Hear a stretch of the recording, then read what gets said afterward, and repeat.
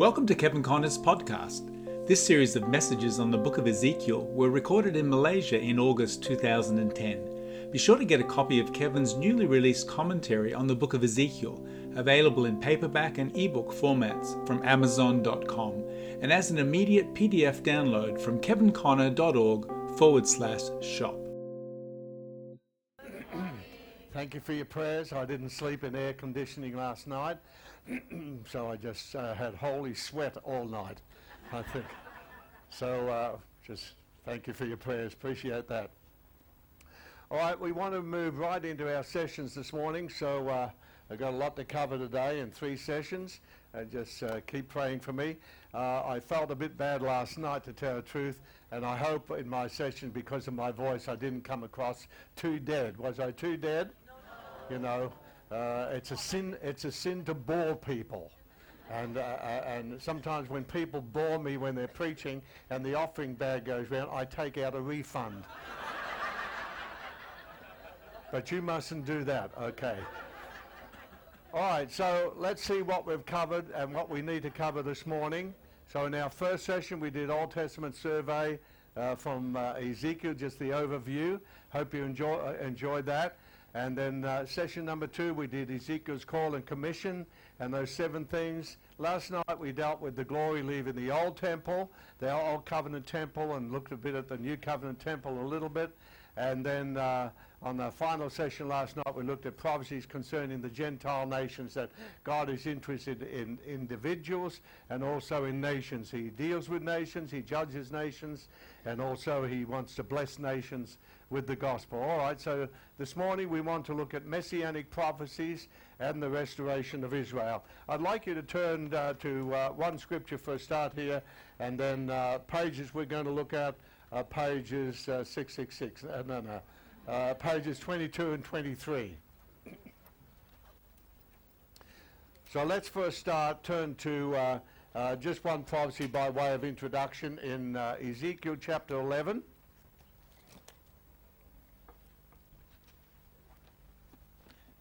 And I think the verses as we read them are pretty self-explanatory. And as Brother Hong Sing has said, don't forget to put your questions down, leave your names off so that we attack a problem and not attack a person. And that if we disagree, we disagree agreeably. Everybody said amen. How is everybody today? Saturday.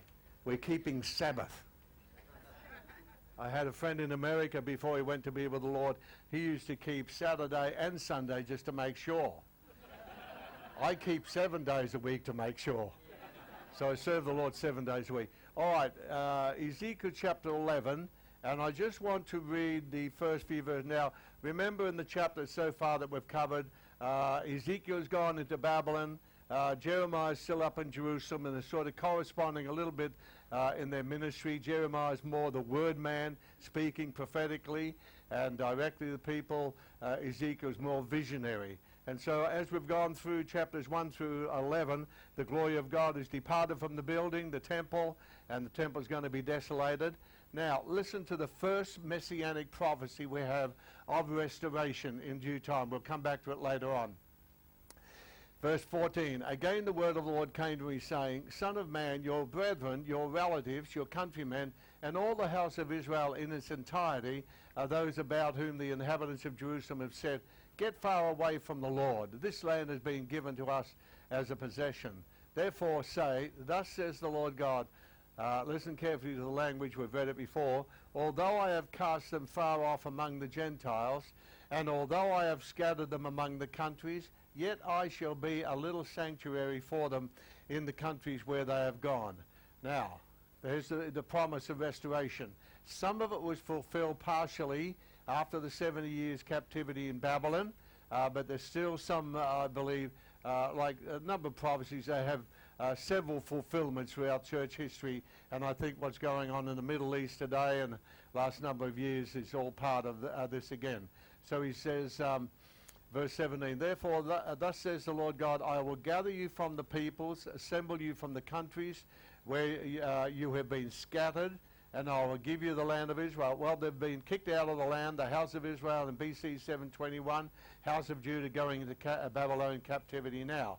And they will go there and they will take away all its detestable things and all its abominations from there, which we looked at for those major abominations in chapter 8.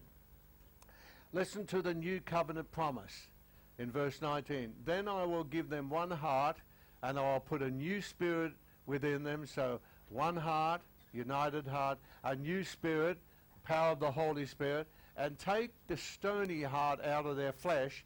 And that would be very significant when we think of the 10 commandments written on 2 tables of stone.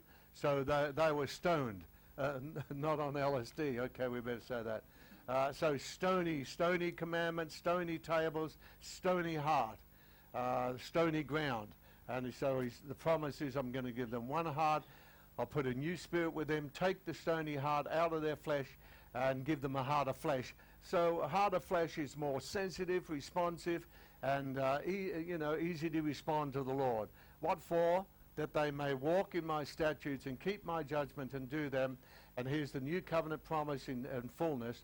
And they shall be my people, and I will be their God. Okay, so even though chapters 1 to 11, the glory of God is departed, and God is scattering them down to Babylonian captivity, here we have a promise of restoration. All right, now I want you to go to page 22 in your notes. And we're going to be pretty systematic in our approach this morning. And I want to give you a few scriptures, but we'll work through these. Now, please listen carefully to me, because this is a very controversial section. And I have some ministers that, because they don't know me, they don't know what I believe, I'm going to share it with you this morning. They haven't heard me teach on this area. They say, Kevin Conner is anti-Semitic. I'm Hitler's son-in-law. So, well, I'm not anti-Semitic. I'm not anti-anybody. But what I want to do is balance out what I think are 2 extremes. So in the traveling I've done over 100 years, whatever, I see that there's 2 extremes on this matter of Israel, restoration of Israel, or what about the Jew, what about Israel, just 2 extremes on it. One extreme deifies the church above the Jew. So God's finished with the Jew, they're damned. There's nothing for them now. God's finished with the Jewish nation, and so the church is it. But then you have the other extreme that says, well, God's finished with the church, and the church is going to be spewed out like Laodicea. It's cold and lukewarm. It's making Jesus sick. He's going to spew it out, and God's going to exalt the Jews above the church. Both are extremes. So what I want to do here this morning is go way down the middle, which I believe is more of a balance on these type of things. And I hope that at the end of it you'll say amen and not oh me.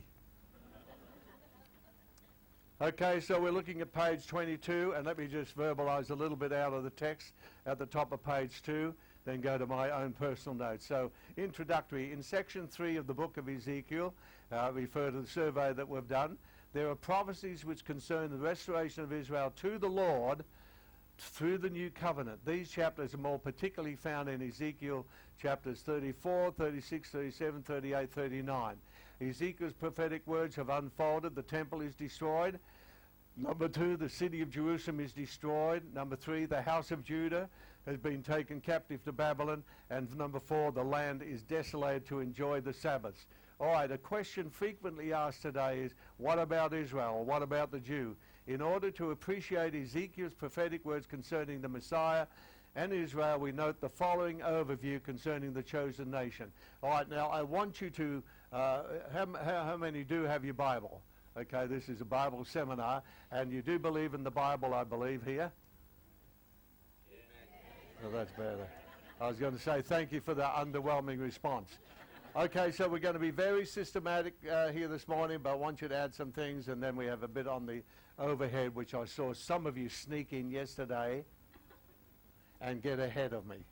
Okay, that's all right. Let's turn to, first of all, let's turn to a scripture that's not on your notes, then we'll go to your notes. 1 Corinthians chapter 10.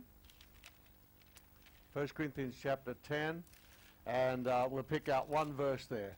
So please don't exercise your leg muscles. and jump to conclusion until I'm finished. All right, 1 Corinthians chapter 10. And we were sort of following on a little bit from last night. Glory departing from Israel, God dealing with the Gentile nations. Now we're looking at God's dealing with the chosen nation as it was in the Old Testament. All right, 1 Corinthians chapter 10 and verse 32. Now let me make a statement here. In this chapter, or in this verse, we have what we call the three ethnic divisions of the human race. As God looks down on the planet Earth, all the earth is divided into three ethnic divisions. So 1 Corinthians chapter 10, verse 32. So it says, Paul writing to the believers here, he says, give no offense, number one, either to the Jews. So the Jews or the nation of Israel or the Jewish people, so give no offense. So we don't want to be offensive. We want to be honest with them, and we want to tell the truth. I'll tell you some things that frightened me as I been around the traps here. So number one, either to the Jews. Number two, or to the Greeks. And the Greek in the old King James, it says the Gentiles. So anybody outside the chosen nation or outside the Jewish people, the nation of Israel, was counted Greeks or Gentiles. And then number three, note the third ethnic division, or to the church of God. So regardless whether you belong to Israel or a Gentile, if you're in the church, you're a new creation. Everybody said amen? So they are the three ethnic divisions as God looks down on the planet Earth. The Jews, Gentiles will say, and the new creation people, the church of God, composed out of Jew and Gentile believing. Okay, so that's the big picture. So three ethnic divisions. We're looking at one. All right, now let's turn over letter A on your sheet here. Yes, letter A. And I want you to look at Paul's burden for the nation of Israel. Really important to pick up the language here. Now remember, I'm trying to balance between what I think are two extremes. So Romans chapter 9. And I'll put the scriptures there, verses 1 through to 4, or 1 through to 3 at the moment. So he says, I tell the truth in Christ, I am not lying. Now Paul is a Jew, though he's an apostle to the Gentiles, this is his burden. He says, I tell the truth in Christ, I am not lying. My conscience also bearing me witness in the Holy Spirit. What is it, Paul? That I have great sorrow and continual grief in my heart. So here Paul is a Jew, the tribe of Benjamin, and yet he's not sent to the nation of Israel particularly, he's sent to the Gentiles. So what does he say? I have great sorrow and continual grief in my heart, for I could wish that I myself were accursed from Christ, cut off from Christ. In other words, he's saying, Lord, save them and damn me. I could wish that I myself were accursed from Christ for my brethren, my countrymen, according to the flesh. So this is Paul's burden. He has a grief and a heaviness in his heart for his own Jewish people, nation of Israel. And he's from the tribe of Benjamin. Let's go to chapter 10 and verse 1. And I'd like to encourage you to underline a particular part of this. And I have no problem with people who say, okay, they're called to Israel, they're called to witness to the Jewish people. Some are called to Africa, some are called to India, some are called to Myanmar, some are called to Australia, some are called, I don't worry. God puts different nations and different countries on different hearts. As long as we all have this desire. Romans 10 and verse 1. Brethren, my heart's desire and prayer to God for Israel is what? Let's all say the last few words. Is that they may be saved. That's it. So Paul has a grief and a heaviness in his heart for the nation, his own Jewish people. And he said, well, Lord, you can even damn me and save them. Wow, not too many of us have that. So Paul's burden and prayer for Israel, his desire and prayer to God for Israel is that they may be saved. Underline that section if you mark your Bible, that they may be saved. That's all. That's my burden. I've been to Jerusalem. I've been for a misguided tour. I've been to the two places where Jesus was buried. I've been to Jacob's well, drank water out the well, spat it back again. I've been there. I've done that, But my desire is that they may be saved. But that's my desire for every nation. every nation I go to, and my wife and I have been to some 30 nations in the last 2 or 3 years before we got sick, and my desire is that they may be saved. That's it. How many can say amen? We all ought to have that desire and prayer that God will save. Okay, now let's go to letter B, and we'll go to the PowerPoint. And for those naughty people that ran ahead yesterday, I'll forgive you. Father Connor has forgiven you. Okay, now go back to Romans chapter 9. If you can keep your Bible open. We have national privileges that were given to natural Israel. Now I've put 9 of them all together, but let's just go through them. So back to Romans chapter 9. Let me read the verses and break it up here a little bit as we take it off the PowerPoint. So after verse 3 he says, you know, I wish I was accursed from Christ for my brethren, my kinsmen according to the flesh, who are Israelites. And then he has at least 8 here, and then one other one we're going to. The things that were given to the nation. Why did God choose the nation? We'll see that in a moment. So he said, who are Israelites? To whom pertaineth the adoption? Number 1. You've got it on here, so you can write it down unless you've already done it, but that's okay. Let me just explain something here. To whom pertaineth the adoption? Okay, now, it's not like in the Western world. I don't know what it's like in Malaysia, but in Western world we have people who adopt a baby and adopt children and so forth and everything. It's not like Western adoption. Biblical adoption, Hebrew adoption was this, that when a child came of age, then at a certain age, then the father adopted his son and gave him the keys of the kingdom and keys of responsibility. So it's not like Western adoption of a child. My daughter Sharon couldn't have children with Frank DiMaggio, and they adopted 2 children, one from Guatemala and so forth, one they say from abortion. So it's not like Western adoption. Turn over, try and hold Romans 9 if you can, but turn over to Exodus chapter 4, and we alluded to this last night in my croaky voice. Exodus chapter 4, it'll give us a clue. And you can put next to this. So number 1, to whom pertains the adoption. Exodus chapter 4 and verse 22 to 23. And so it says here, and you shall say, where are we, verse 22, then you shall say to Pharaoh, thus says the Lord, Israel is my son, my firstborn. Not sons, but my son, my firstborn. So God looked on the nation of Israel, the infant nation of Israel, as his son and his firstborn. Verse 23, so I say to you, let my son go, that he may serve me. Not serve Pharaoh and be slaves to you, but if you refuse to let him go, indeed I will kill your son, your firstborn. So this theme that I gave you last night, all these nations that were against Israel, and same today, surrounding nations against Israel, they were children of the flesh and firstborn after the flesh. As we saw last night, God sets aside the firstborn after the flesh to bring in his firstborn after the spirit. So we get this whole theme of the church of the firstborn.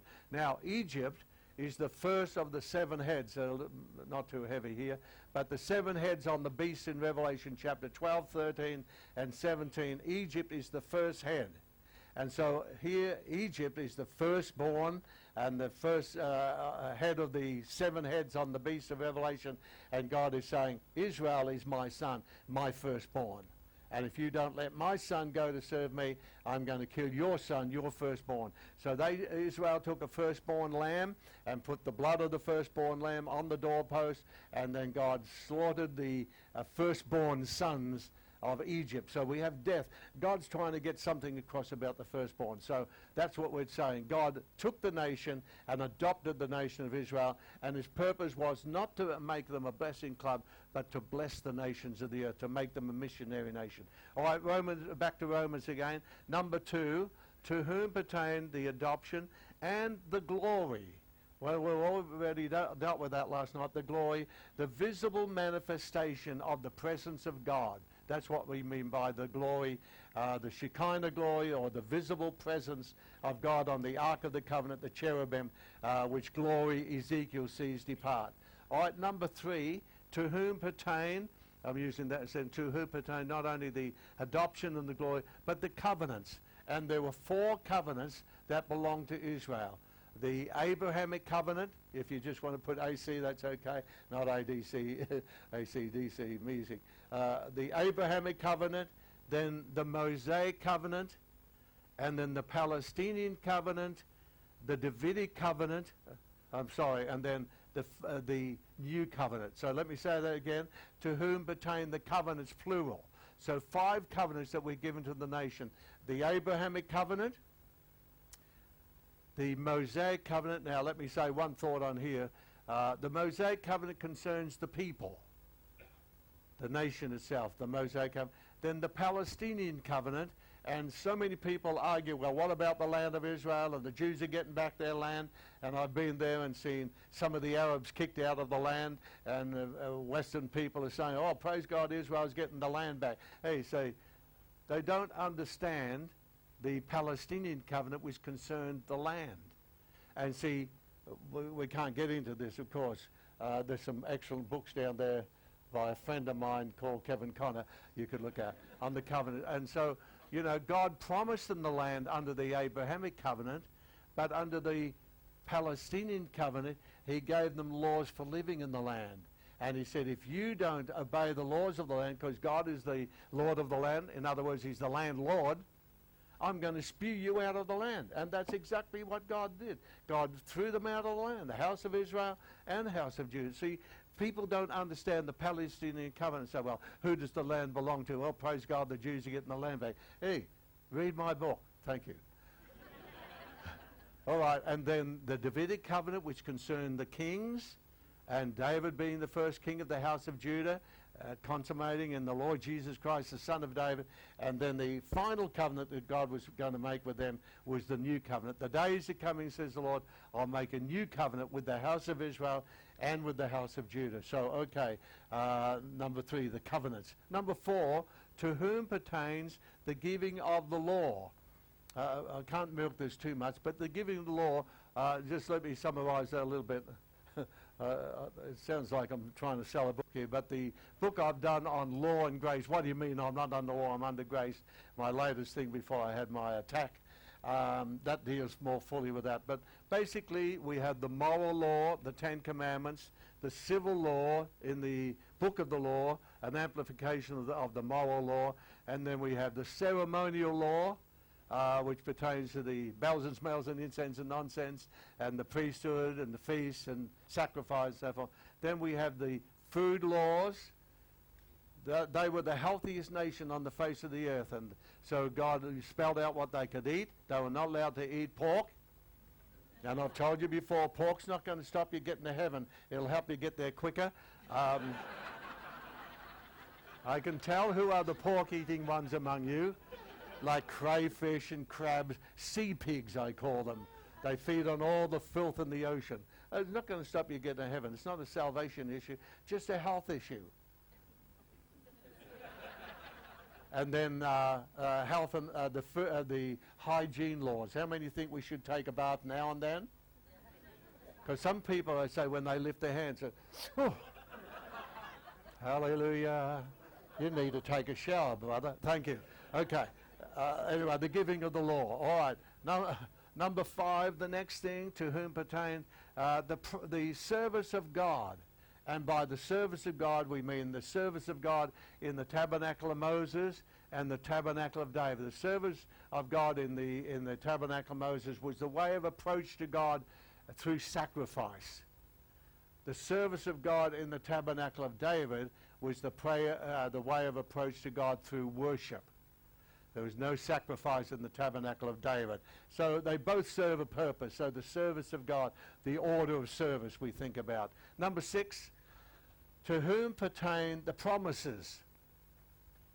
The service of God and the promises. Okay, the promises particularly concerning the promises of the seed Messiah. You might like to do it this way. Abraham was promised 2 seed lines. He was promised sand seed. Genesis 13, your seed will be as the sand. Abraham picks up a handful of sand and say, God says, number. He said, impossible. Well, your seed's going to be as numberless as the sand. And then in Genesis 15, he takes him outside and said, okay, you've looked down at the sand. I want you to look towards the stars now. And if you can number the stars, your seed will be. So in the Old Testament, as well as today, Abraham has two seed lines. He has sand seed and star seed. Sand seed represents natural national Israel, a Jewry in New York and in the Middle East and scattered throughout the world. So sand seed, it's a natural national earthly Israel after the flesh. The star seed represents the spiritual, the heavenly seed. Twinkle, twinkle, little star, I wonder who you are, so forth. So if Abraham came back today and he was looking for his seed, where do you think he'd go? How many of you know he'd be at this seminar? He'd probably go over to Jerusalem and say, sand seed, you need to accept the Messiah.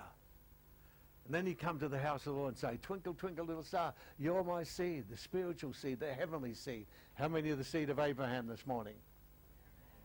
Some of you in doubt. If you belong to Christ, you're Abraham's seed. I'll be dealing with that Sunday morning. Come along for that exciting episode. Okay, so the seed, the two seed lines, sand and stars, the natural and the spiritual Israel. Then number 7, whose are the fathers? This is all in verse 4 and 5. Whose are the fathers? And particularly when we think of the fathers, we think of the three fathers. I am the God of Abraham, the God of Isaac, the God of Jacob. There's only 3 men in the Bible that God has been pleased to call himself the God of. Now, he's the God of Adam, he's the God of Noah, he's the God of Elijah, but only, listen to the words I'm using, only of this trinity of men. I'm the God of Abraham, the father. I'm the God of Isaac, the only begotten son of the Old Testament.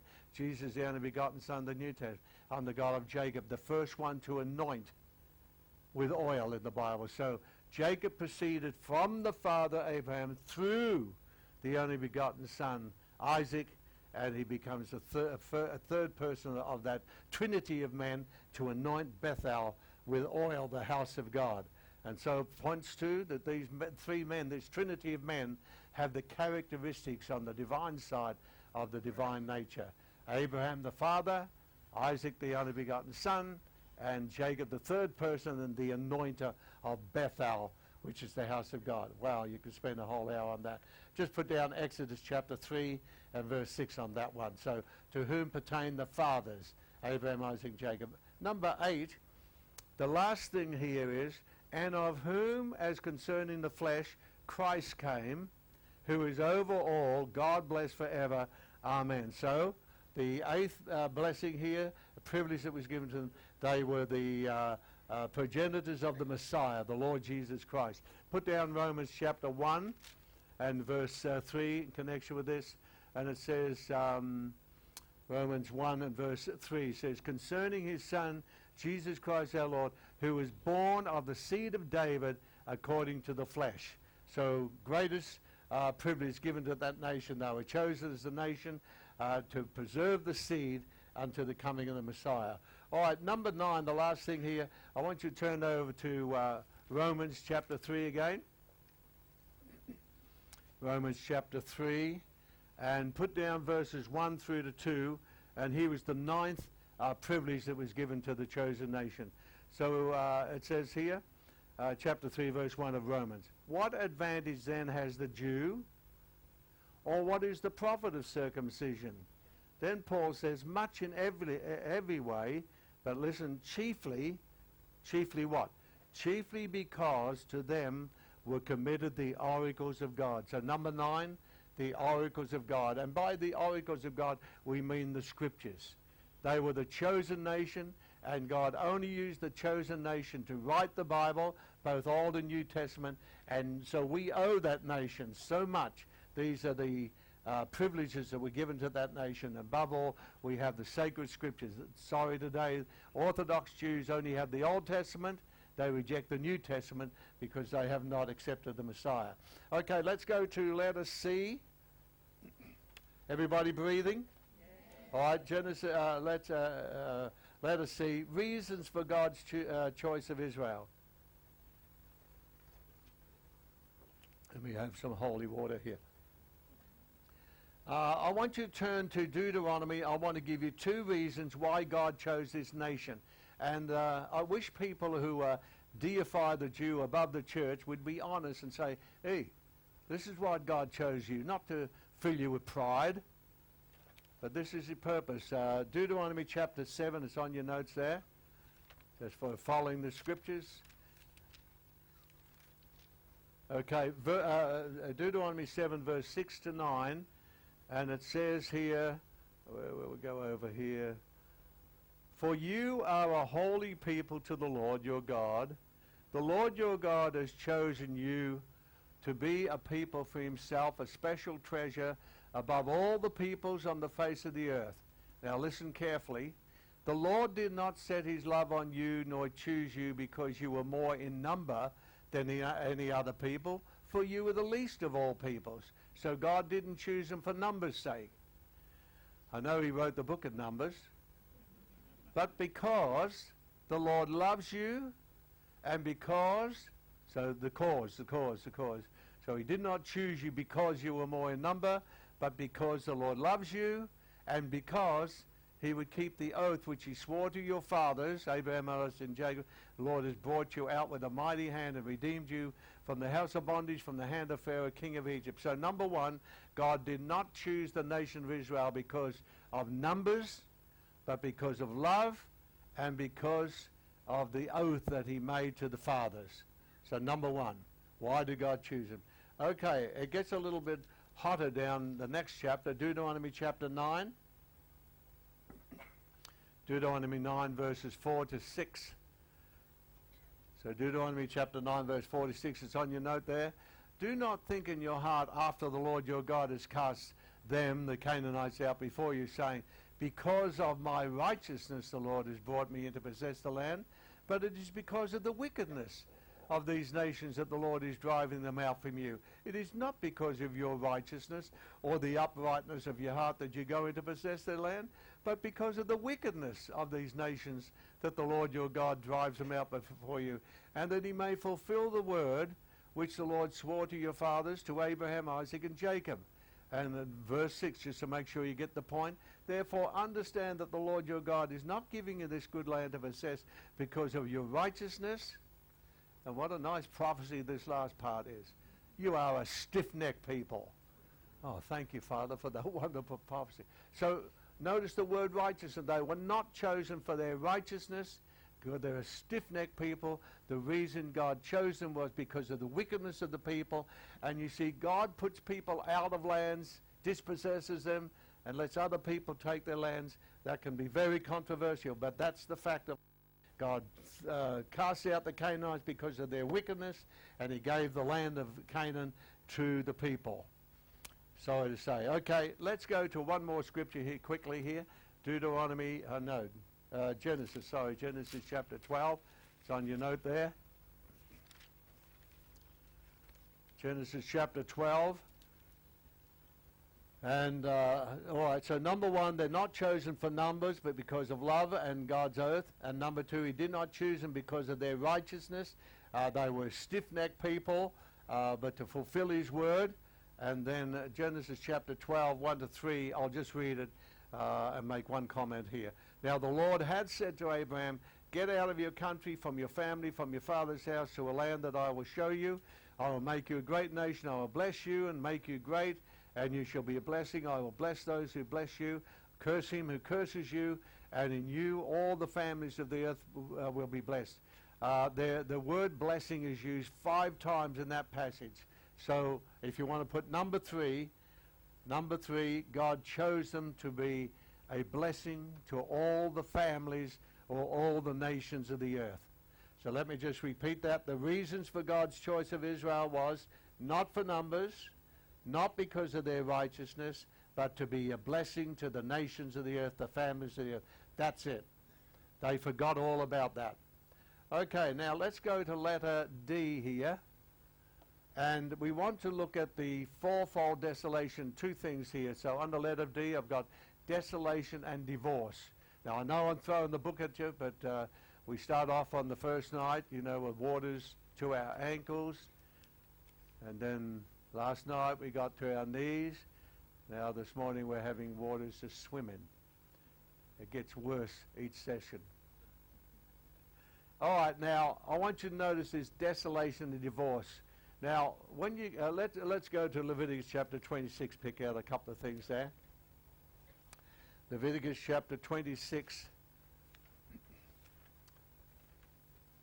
And as I've said before, you know, if some of this may be over your head because we're all on different levels in the Lord, but I encourage you to get the CDs or the DVDs. You can always turn me off. Okay, now this chapter, Leviticus chapter 26, we call it the chapter of the 7 times prophecy. So, because of time, I want you to note the use of the expression 7 times as we look into this. So, God chose the nation. Paul had a burden for it. We've looked at the reason he chose the nation. Now we want to look at this. So verse 18, the first use of this expression 7 times. I just haven't got the type of time to go into it fully, but draw it to your attention. So in verse 18, and he says, and after all this, if you do not obey me, everybody say obey me. The issue is obedience. Then I will punish you 7 times more for your sins. Now, 7 times is more than 1, 2, 3, 4, 5, 6, 7. Oh, that hurt. No, it's deeper than that. 7 times prophecy. So I'll punish you 7 times. So 7 times punishment. Go down to the next use of the word 7 times, verse 21. Then if you walk contrary to me and are not willing to obey me, see, the issue is obedience.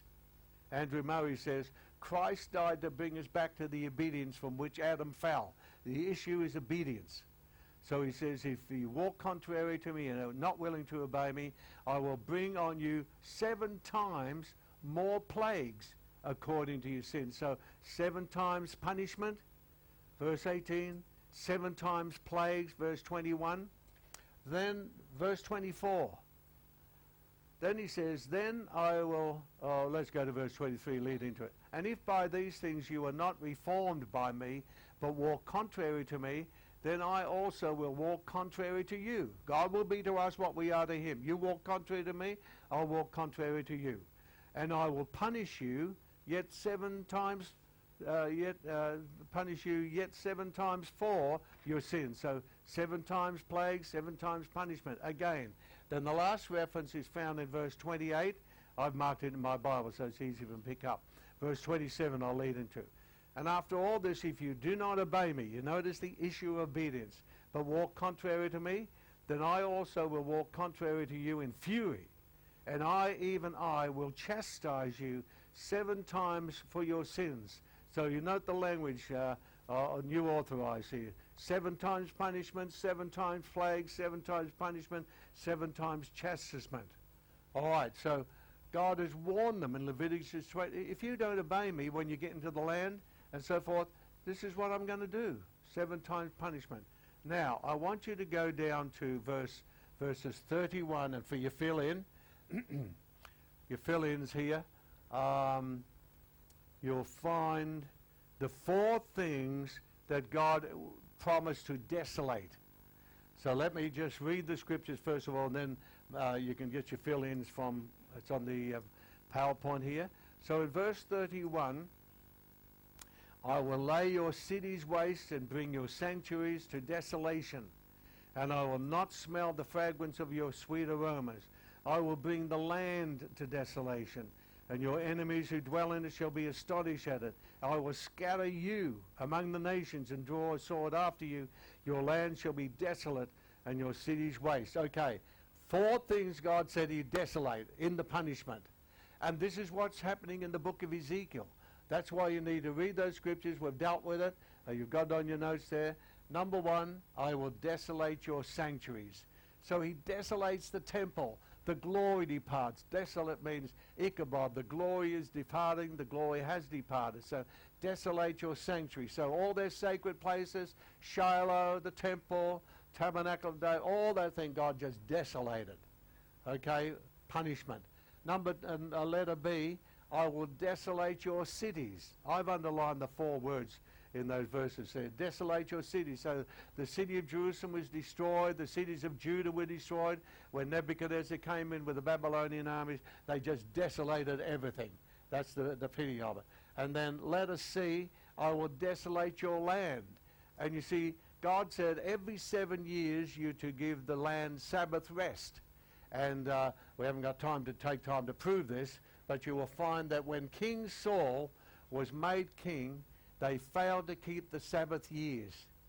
And when you work out to the Babylon captivity, God said, I'm going to send you 70 years into Babylon captivity, and the land will enjoy the Sabbaths that you failed to keep. And in our Western world, I'm sure same devil here, people just work the land to death. I used to work on a farm, and my boss, he wasn't really a Christian church man, but we used to rest the land every few years. Eh? But now we bleed the land, and we wonder why the land is cursing us, why we have famine in the land, all these things. Some laws still abide. Don't say, oh, they're nailed to the cross. Don't do that. Okay, and then letter D, the fourth thing is, I will desolate the people. Fourfold desolation. And I photocopied our Strong's Concordance, and it's just interesting. You put that actually as another key word. The word desolation is used in Ezekiel. What do I have it? I had it down there. At least about 47 times, if I remember. Desolation. Go through your concordance on desolation in Ezekiel. So the people, they know these scriptures. So when Ezekiel the prophet is prophesying about the desolation of the temple and the city of Jerusalem and the land and the people, they know about these warnings. I'm sorry, what did I say? Desolation or desolate is used 44 times in Ezekiel. Okay, let's just slip over to the New Testament, because as we saw last night, hopefully, in spite of my voice, Jesus follows very much the ministry of Ezekiel. Go to Matthew chapter 23. Matthew chapter 23.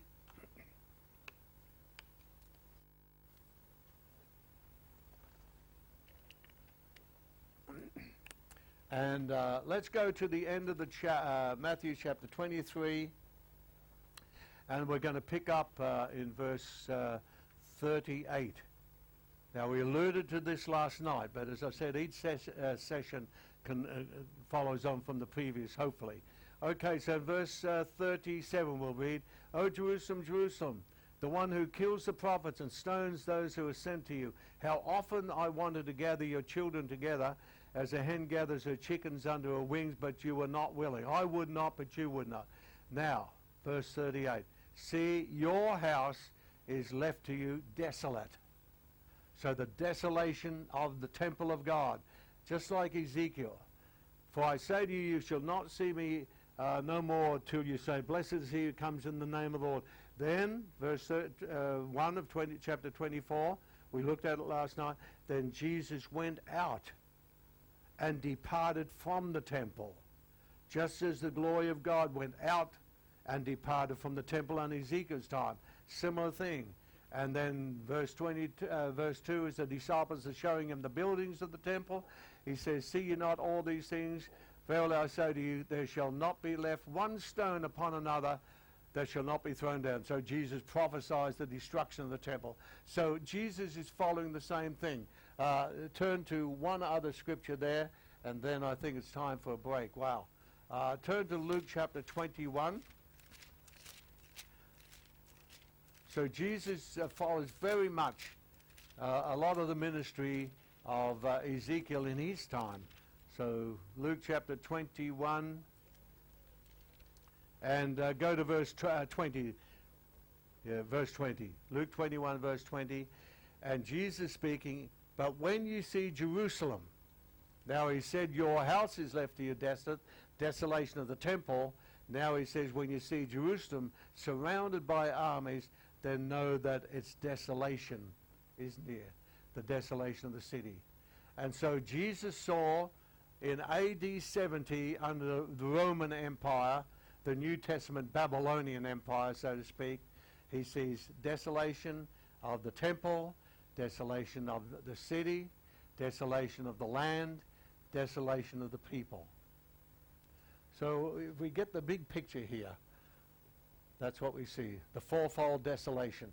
All right, let's take 10 minutes break and come back for this exciting episode in 10 minutes. We hope you've enjoyed today's teaching. Visit kevinconnor.org for more information.